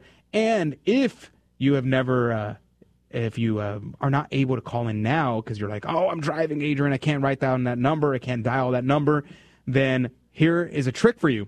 If you go to grnonline.com/CDT, you can actually find our information listed there. And all of our information listed there, our phone numbers listed there, and you can actually write down the phone number and put it in your speed dial so that way you can dial in early, because we always take the first caller. And if you want to call in early and wait on hold, you are more than welcome to do so. So make sure that you keep that in mind, and you can write that number down. You can go to our website, grnonline.com/CDT. There you can find all of our links, all of our information is listed there on our website, grnonline.com/CDT. We had a couple callers call in, so if you don't get on today, make sure you call in tomorrow. And so our phone lines are almost full now, so we always take the first caller. So good morning to you, Dana. Good morning. Good morning. And Dana, good morning to you. How are you this morning? I'm doing good. Where are you off to this morning? Thank you for asking. I'm going to my cancer doctor this morning. I'm getting ready. Oh, well, very good. Are you in remission, or what's the situation? No, I was diagnosed 3 years ago with metastatic breast cancer, and I see her today, but they think it's spreading. Oh, I'm so sorry. Well, we'll definitely be keeping you in our prayers, and I'm sure our listeners will be keeping you in our prayers as well. And I hope that everything goes well. You're going for treatment today? No, an appointment that I go every 3 to 6 months. I have different doctors. Well, we'll definitely be keeping you in our prayers. And but I'm glad you called in this morning. Where are you calling from? What's your city? Ennis. Ennis, Texas. Is that near Midland? No, we're close to Dallas. We're okay, so Dallas-Fort Worth area. Okay. DFW. So that's the DFW. 45. Oh, okay. Highway 45. I see. Well, that's good. Praise be to God. We love the Dallas-Fort Worth area. In fact, I may be coming to the Dallas-Fort Worth area sometime soon, and maybe we'll host a little meet and greet. That'll be fun. But that would be fun. Thank you very much, Dana, for calling in. We already have a bunch of people commenting right now that they're praying for you. So we'll be praying for you, and we'll keep you in our prayers. But are you familiar with the game, Dana? Do you know how to play? Yes. Perfect. So then you know that Tito can be tricky sometimes, and we will be able to navigate the situation. But I'm sure we'll be able to. You'll be able to do well. So are you ready to play the game? Yes. Well, let's do it. We'll start with question number 1, Tito. The question on the board: whom did the disciples of Jesus meet on the road to Emmaus? Whom did they met a stranger who kept talking about going about some sort of resurrection, and they realized it was Jesus himself, the risen Christ. Oh, okay. So you're saying the risen Christ? Yes, the risen Christ. That would be I think that would be the correct way. Yeah. All right, Dana. The question on the board is: whom did the disciples of Jesus meet on the road to Emmaus? 15 seconds on the clock. Tito seems to think that it's the risen Christ. And so we'll see. Dana, did you pay attention to the Gospels being read during the Easter season? Or have you read your Bible? 15 seconds on the clock, Dana. Is he right or is he wrong? Did the disciples of Jesus meet the risen Christ on the road to Emmaus? Yes or no? Yes. She says yes, he did. Way to go, Dana. Congratulations. That is a 100% success rate so far. That's a 1 for 1. Clearly, Dana is a biblical scholar.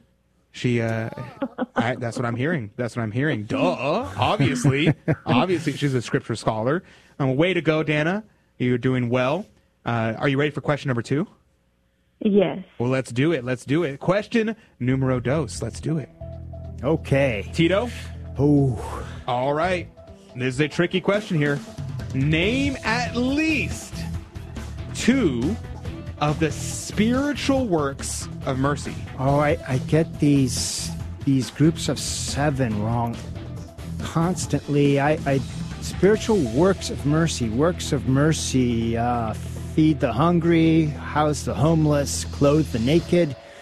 I'd say feed the hungry and clothe the naked. Okay, you're going to feed the hungry and clothe the naked. Yeah, I'm sticking with that. Yep. All right, Dana. The question on the board is name at least 2 of the spiritual works of mercy. Hint, hint, spiritual works of mercy. 15 seconds on the clock. Tito seems to think that it's feed the hungry and clothe the naked. The question is, name at least 2 of the spiritual works of mercy. 15 seconds on the clock. Dana, what say you? Is he right or is he wrong? He is wrong. He is wrong, she says. Way to go, Dana! Wow, Dana, 2 for 2. Very good. Praise be to God. Not only is she a scripture scholar, but she's also an expert on dogmatics, apparently. Dogmatics? The Catechism of the Catholic Church? Do you read Robert Bellarmine?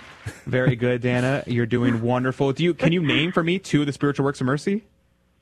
To abolish the sinner and to instruct the ignorant. That's great. Whoa. That's good. That's 2. There you go. See, I didn't even need to ask you, Tito. I could have just asked her. She knew the answers. Yeah, she knew the answer. She knew the answers. Very good.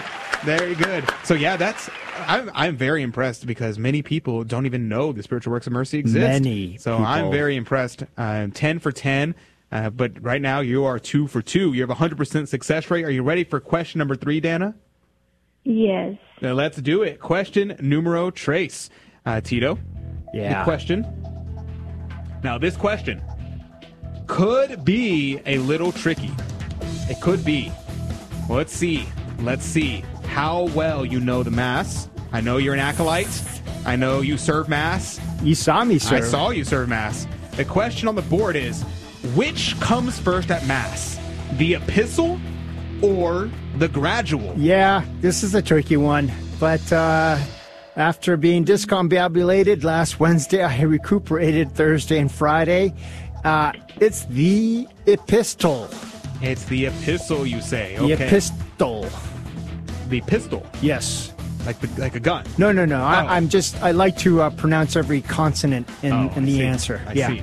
The epistle. So not a pistol. No, not a pistolero. Oh, okay. No. A rifle. Rifle, sometimes. A pistol. Okay, I see what yes, you're saying. yes. I see what you're All right, The first Dana. reading, yeah. Hopefully that's clear as mud to you. The question on the board is, which comes first at Mass, the epistle or the gradual? 15 seconds on the clock. Tito says, it's the epistle. I know. I'm an acolyte. I serve Mass. What say you, Dana? Is he right or is he wrong? Is it the epistle that comes first at Mass? I'm going to say the epistle. My goodness, I want to say with the first one. She says the epistle. Yes. Way to go, Dana! 3 for 3. Wow. 100% success rate. That is amazing. Very impressive. Even the tricky questions you got right. I'm very impressed. Impressive. So, are you a secret theologian? Say it. No, I just couldn't say it. Like my speech is I can't say some words anymore. So I know how you feel, Dana. I know. That's all right. That's all right. No problem. We understood what you meant. We knew you didn't mean a pistol. You meant epistle. We got you. We got you. There he goes. My tongue gets tied all the time, and I just start saying things. I'm like, wow, that's not a real word. But way to go, Dana. I'm so glad you called in, and we'll be praying for you, and we're praying for your intentions. But God bless you. God love you. Stay on hold so we can get your contact information. Okay. All right. Thank you. God bless you. And put you on hold. And that's going to do it for the radio side. And we're going to go to the after show. During the after show, we have some breaking news that we can inform you with. Just for our CDT insiders alone. No one else gets to know. Well, we'll tell you all eventually, but we're going to announce it for the first time on the after show. So if you want to know the news, hop on with us. Go to YouTube, Rumble, Odyssey, Facebook, Twitter. Find us there and join us on the after show. And we have some breaking news to share with you. But God bless you. God love you. We'll see you back 6 a.m. Central on the radio. Thank you for joining us on Your Catholic Drive Time, where it is our pleasure to keep you informed and inspired. Join us Monday through Friday at the same time, right here on your favorite Catholic radio station. Don't forget to connect with us. Just go to facebook.com/Catholic Drive Time. Again, that's facebook.com/Catholic Drive Time. Be sure to share more than just us today. Share Jesus with everyone you meet. Bye now, and God love you.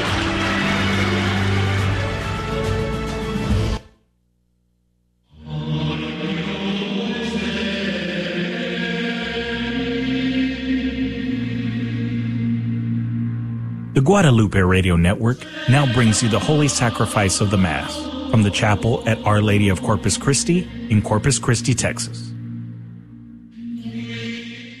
Welcome to the Holy Mass at Our Lady of Corpus Christi. Today we celebrate the memorial of St. Boniface. The intention for today's Mass is for all of our online viewers and for those joining us through Guadalupe Radio. I sing the mighty power of God that made the mountains rise, that spread the flowing seas abroad and built the lofty skies. I sing the wisdom that ordained the sun to rule the day. The moon shines full at his command, and all the stars obey. In the name of the Father, and of the Son, and of the Holy Spirit, the Lord be with you. My brothers and sisters, let us acknowledge our sins, and so prepare ourselves to celebrate the sacred mysteries. I confess to Almighty God, and to you, my brothers and sisters, that I have greatly sinned in my thoughts and in my words, in what I have done and in what I have failed to do, through my fault, through my most grievous fault. Therefore I ask Blessed Mary, ever Virgin, all the angels and saints, and you, my brothers and sisters, to pray for me to the Lord our God. May Almighty God have mercy on us, forgive us our sins, and bring us to everlasting life. Amen. Lord, have mercy. Lord, have mercy. Christ, have mercy. Christ, have mercy. Lord, have mercy. Lord, have mercy. Let us pray. May the martyr St. Boniface be our advocate, O Lord, that we may firmly hold the faith he taught with his lips and sealed in his blood, and confidently profess it by our deeds. Through our Lord Jesus Christ, your Son, who lives and reigns with you in the unity of the Holy Spirit, God forever and ever. Amen.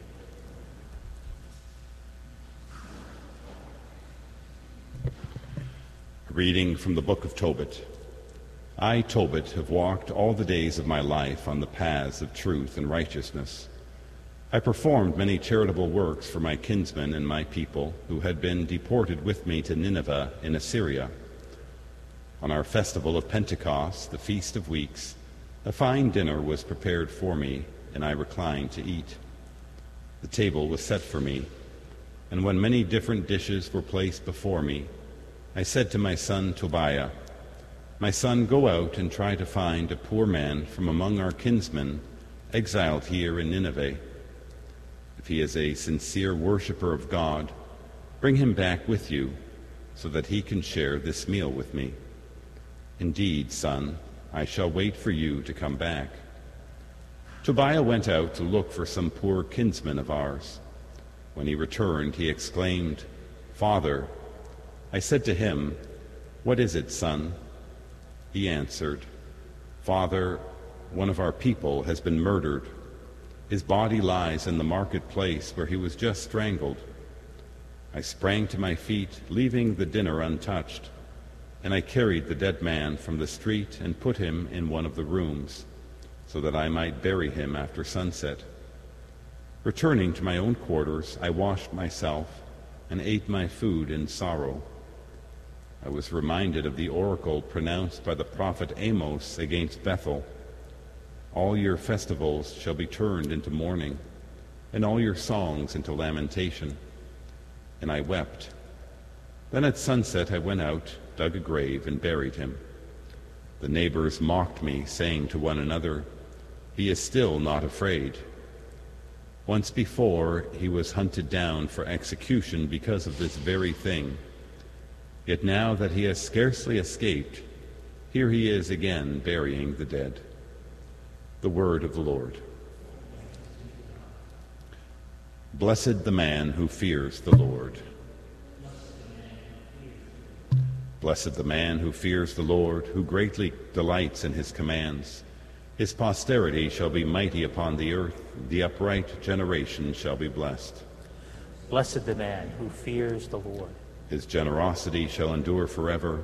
Light shines through the darkness for the upright. He is gracious and merciful and just. Blessed the man who fears the Lord. Well for the man who is gracious and lends, who conducts his affairs with justice. He shall never be moved. The just man shall be in everlasting remembrance. Blessed the man who fears the Lord. Alleluia, alleluia, alleluia, alleluia, alleluia, alleluia. Jesus Christ, you are the faithful witness, the firstborn of the dead. You have loved us and freed us from our sins by your blood. Alleluia, alleluia, alleluia. The Lord be with you. A reading from the Holy Gospel according to Mark. Glory to you, Lord. Jesus began to speak to the chief priests, the scribes, and the elders in parables. A man planted a vineyard, put a hedge around it, dug a wine press, and built a tower. Then he leased it to tenant farmers and left on a journey. At the proper time, he sent a servant to the tenants to obtain from them some of the produce of the vineyard. But they seized him, beat him, and sent him away empty-handed. Again he sent them another servant, and that one they beat over the head and treated shamefully. He sent yet another, whom they killed. So too many others, some they beat, others they killed. He had one other to send, a beloved son. He sent him to them at last, thinking, they will respect my son. But those tenants said to one another, this is the heir. Come, let us kill him, and the inheritance will be ours. So they seized him and killed him, and threw him out of the vineyard. What then will the owner of the vineyard do? He will come, put the tenants to death, and give the vineyard to others. Have you not read this scripture passage? The stone that the builders rejected has become the cornerstone. By the Lord has this been done, and it is wonderful in our eyes. They were seeking to arrest him, but they feared the crowd, for they realized that he had addressed the parable to them. So they left him and went away. The Gospel of the Lord. Praise to you, Lord Jesus.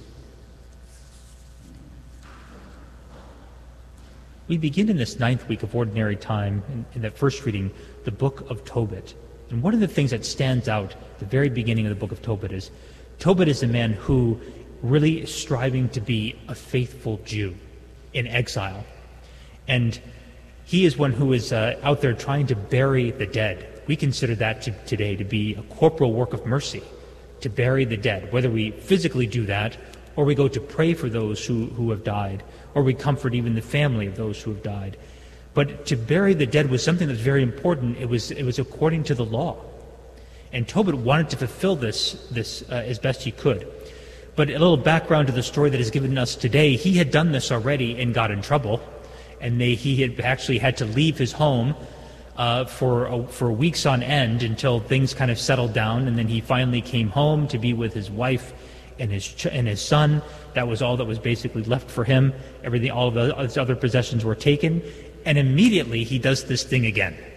Here's a man who has been killed, murdered in the marketplace, and Tobit rushes out to make sure that this man has a proper burial.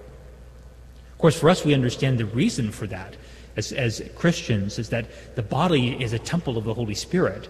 That's why we have great respect and reverence for the body. And so that's why we give it a proper burial. We should give it a proper burial to recognize that God has made us this temple. What's really beautiful is Tobit's tenacity of wanting to be faithful. I remember my brother sharing a story with me. He was working on the ramp in the airport in Cleveland. That was when Continental Airlines was still in Cleveland. And there was a Jewish man who had died, and his family had come, and they wanted, of course, to bury him before sunset in New York. But unfortunately, the weather there in Cleveland was so bad that they shut down the airport. There were no flights coming in, and there were no flights coming out.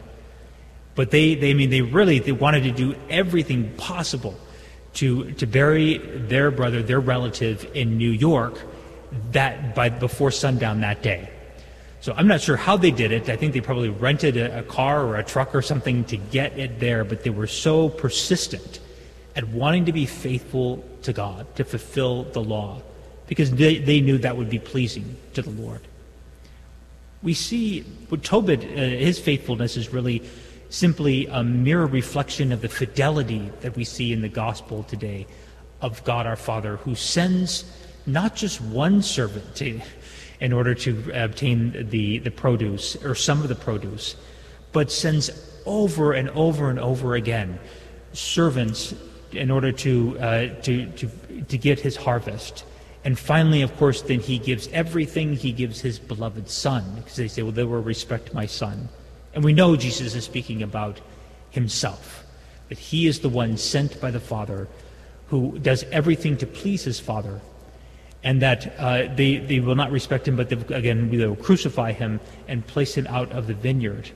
The irony of it is that, first of all, the owner of the vineyard, the father, he gives these tenant farmers to take care of it, but he goes on a journey. He's not sort of overbearing, watching over them.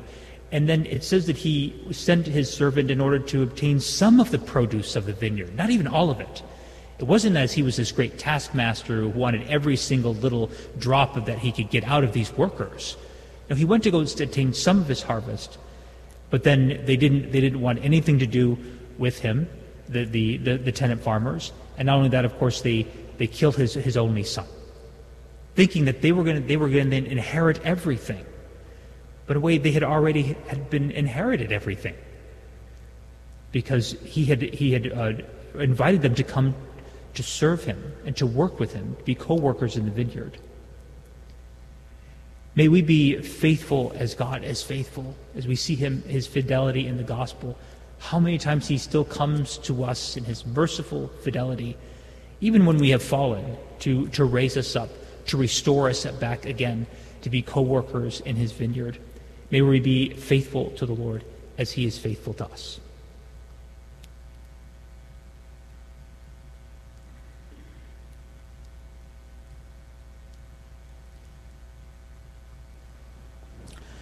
Let us bring our prayers and petitions before our Heavenly Father. Let us pray for the Holy Church of God, for our Holy Father Pope Francis, for all the bishops throughout the world. Let us pray to the Lord. Lord, hear our prayer. For all those who govern us, that they may listen diligently to the inspirations of the Holy Spirit in their deliberations, always respecting the natural law and life. Let us pray to the Lord. Lord, hear our prayer. Mindful of those who are sick and who are suffering, may they be consoled by the presence of Jesus in their life and offer their sufferings for the salvation of all. Let us pray to the Lord. Lord, hear our prayer. In the spirit of the readings today, let us pray for those who have died, for all the holy souls of purgatory, for those who have no one to pray for them. Let us pray to the Lord. Lord, hear our prayer. Heavenly Father, hear the prayers that we bring before you this day and answer them according to your holy will, through Christ our Lord. Amen.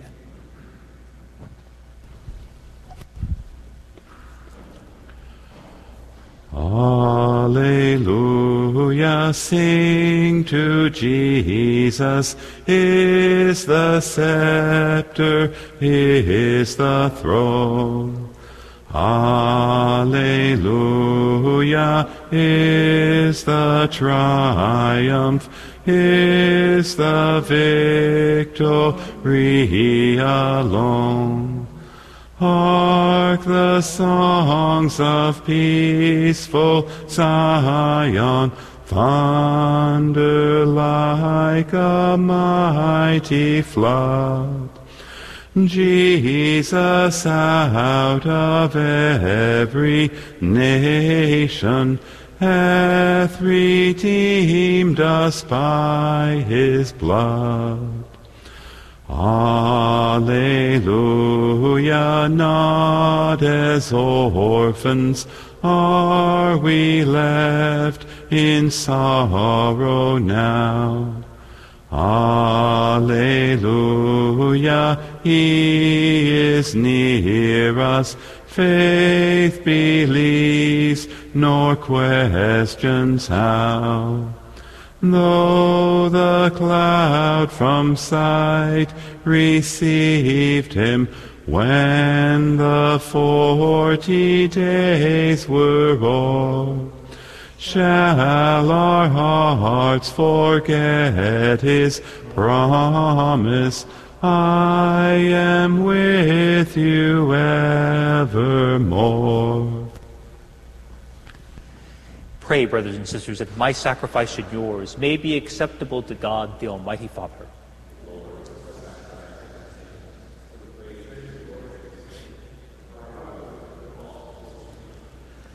Look upon the sacrificial gifts we offer, Almighty God, on the feast day of Blessed St. Boniface, and grant that we who celebrate the mysteries of the Lord's Passion may imitate what we now do through Christ our Lord.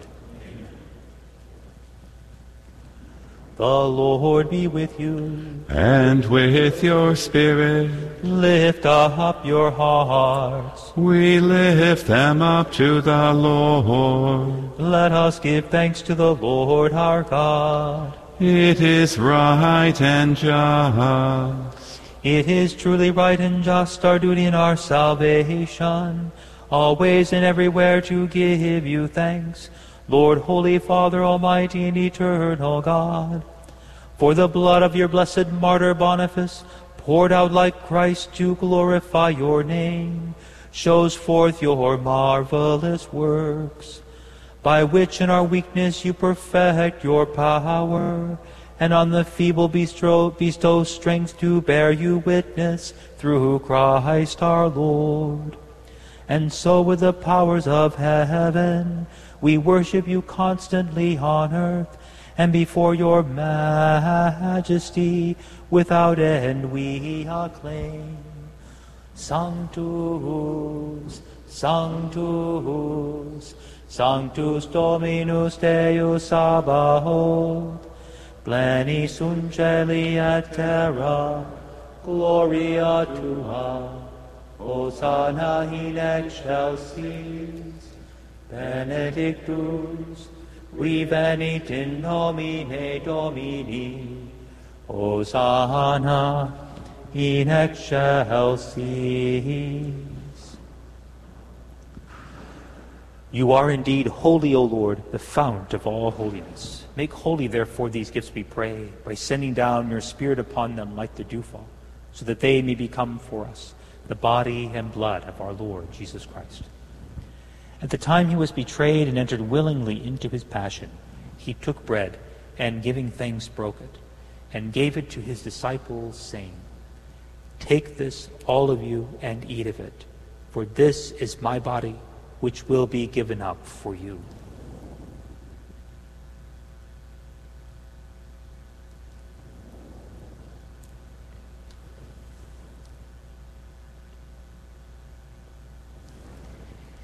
In a similar way, when supper was ended, he took the chalice, and once more giving thanks, he gave it to his disciples, saying, "Take this, all of you, and drink from it, for this is the chalice of my blood, the blood of the new and eternal covenant, which will be poured out for you and for many for the forgiveness of sins.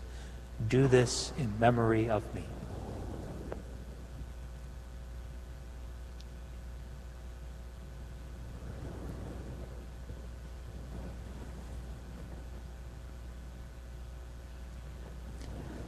The mystery of faith. We proclaim your death, O Lord, and profess your resurrection until you come again. Therefore, as we celebrate the memorial of his death and resurrection, we offer you, Lord, the bread of life and the chalice of salvation, giving thanks that you have held us worthy to be in your presence and minister to you. Humbly we pray that, partaking of the body and blood of Christ, we may be gathered into one by the Holy Spirit. Remember, Lord, your church spread throughout the world and bring her to the fullness of charity, together with Francis our Pope and Michael our Bishop and all the clergy. Remember also our brothers and sisters who have fallen asleep in the hope of the resurrection and all who have died in your mercy. Welcome them into the light of your face. Have mercy on us all, we pray, that with the Blessed Virgin Mary, Mother of God, with Blessed Joseph, her spouse, with the blessed apostles and all the saints who have pleased you throughout the ages, we may merit to be co-heirs to eternal life and may praise and glorify you through your Son, Jesus Christ. Through him and with him and in him, O God, Almighty Father, in the unity of the Holy Spirit, all glory and honor is yours forever and ever. Amen. At the Savior's command, informed by divine teaching, we dare to say, Our Father, who art in heaven, hallowed be thy name. Thy kingdom come, thy will be done, on earth as it is in heaven. Give us this day our daily bread, and forgive us our trespasses, as we forgive those who trespass against us. And lead us not into temptation, but deliver us from evil. Deliver us, Lord, we pray, from every evil. Graciously grant peace in our days, that by the help of your mercy we may be always free from sin and safe from all distress, as we await the blessed hope and the coming of our Savior, Jesus Christ. For the kingdom, the power, and the glory are yours, now and forever. Lord Jesus Christ, who said to your apostles, Peace I leave you, my peace I give you, look not on our sins, but on the faith of your church, and graciously grant her peace and unity in accordance with your will, who live and reign forever and ever. The peace of the Lord be with you always. Let us offer each other the sign of peace.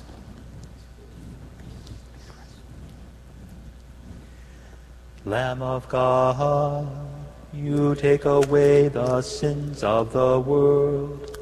Have mercy on us. Lamb of God, you take away the sins of the world. Have mercy on us. Lamb of God, you take away the sins of the world. Grant us peace.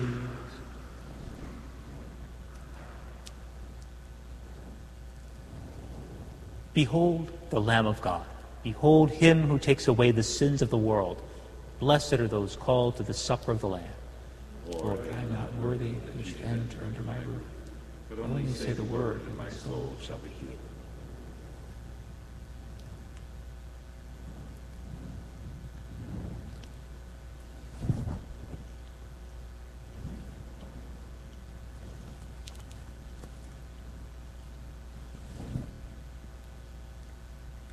I will pasture my sheep. I myself will give them rest, says the Lord.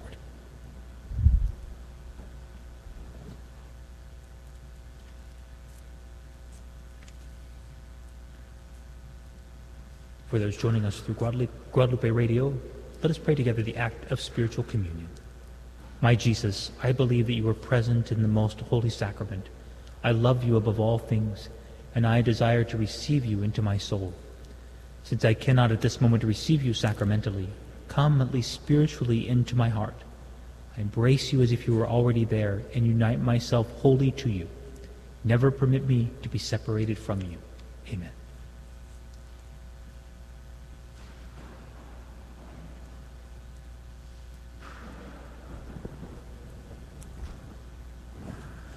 The King of love, my shepherd is, whose goodness faileth never.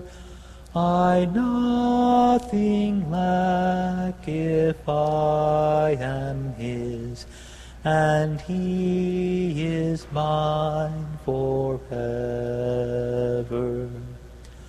Where streams of living water flow, my ransomed soul he leadeth, and where the verdant pastures grow, with food celestial feedeth.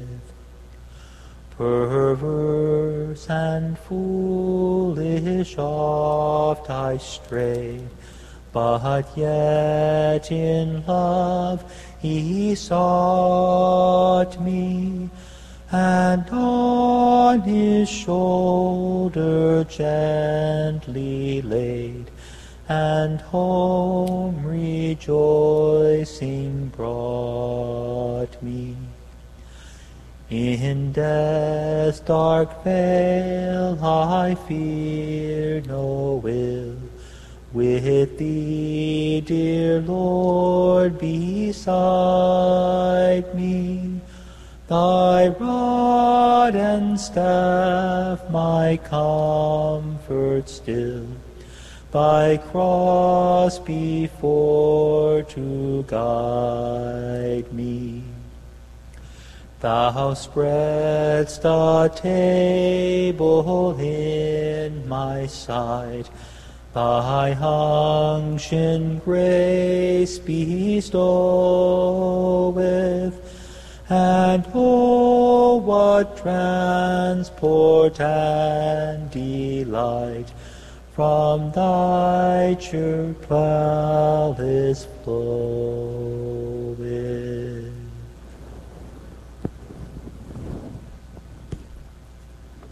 Let us pray. By the power of this mystery, O Lord, confirm your servants in the true faith, that they may everywhere profess in word and deed the faith for which blessed Boniface never ceased to labor, and for which he spent his whole life, through Christ our Lord. The Lord be with you. May Almighty God bless you, the Father, and the Son, and the Holy Spirit. Go in peace, glorifying the Lord by your life. Thanks be to God. Salve Regina, Mater Misericordiae, vita dulcedo, et spes nostra salve. A te clamamus, exules filii Hevae, a te suspiramus, gementes et flentes, in hac lacrimarum vale. Ea ergo advocat.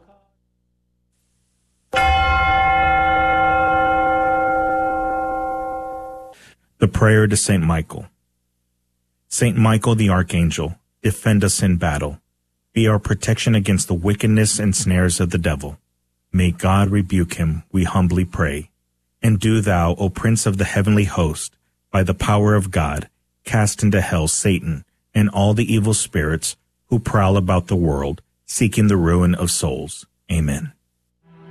Prayer of Deliverance. Almighty God and Father, we beg Thee, through the intercession and help of the archangels, Saint Michael, Raphael, and Gabriel, for the deliverance of our brothers and sisters who are enslaved by the evil one, from anxiety, sadness, and obsessions. We implore Thee, deliver us, O Lord. From hatred, fornication, and envy. We implore Thee, deliver us, O Lord. From thoughts of jealousy, rage, and death. We implore Thee, deliver us, O Lord. From every thought of suicide and abortion. We implore Thee, deliver us, O Lord. From every form of sinful sexuality. We implore Thee, deliver us, O Lord. From every division in our family and every harmful friendship. We implore Thee, deliver us, O Lord. From every sort of spell, malefice, witchcraft, and every form of the occult. We implore Thee, deliver us, O Lord. Thou who said, Peace I leave with you, my peace I give unto you, grant that through the intercession of the Virgin Mary, we may be liberated from every demonic influence and enjoy Thy peace always. In the name of Christ our Lord. Amen.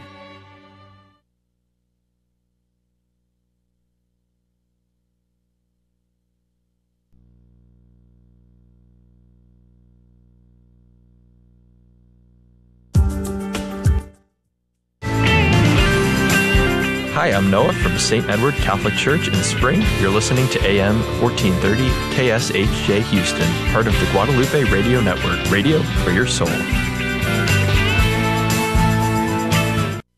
Catholic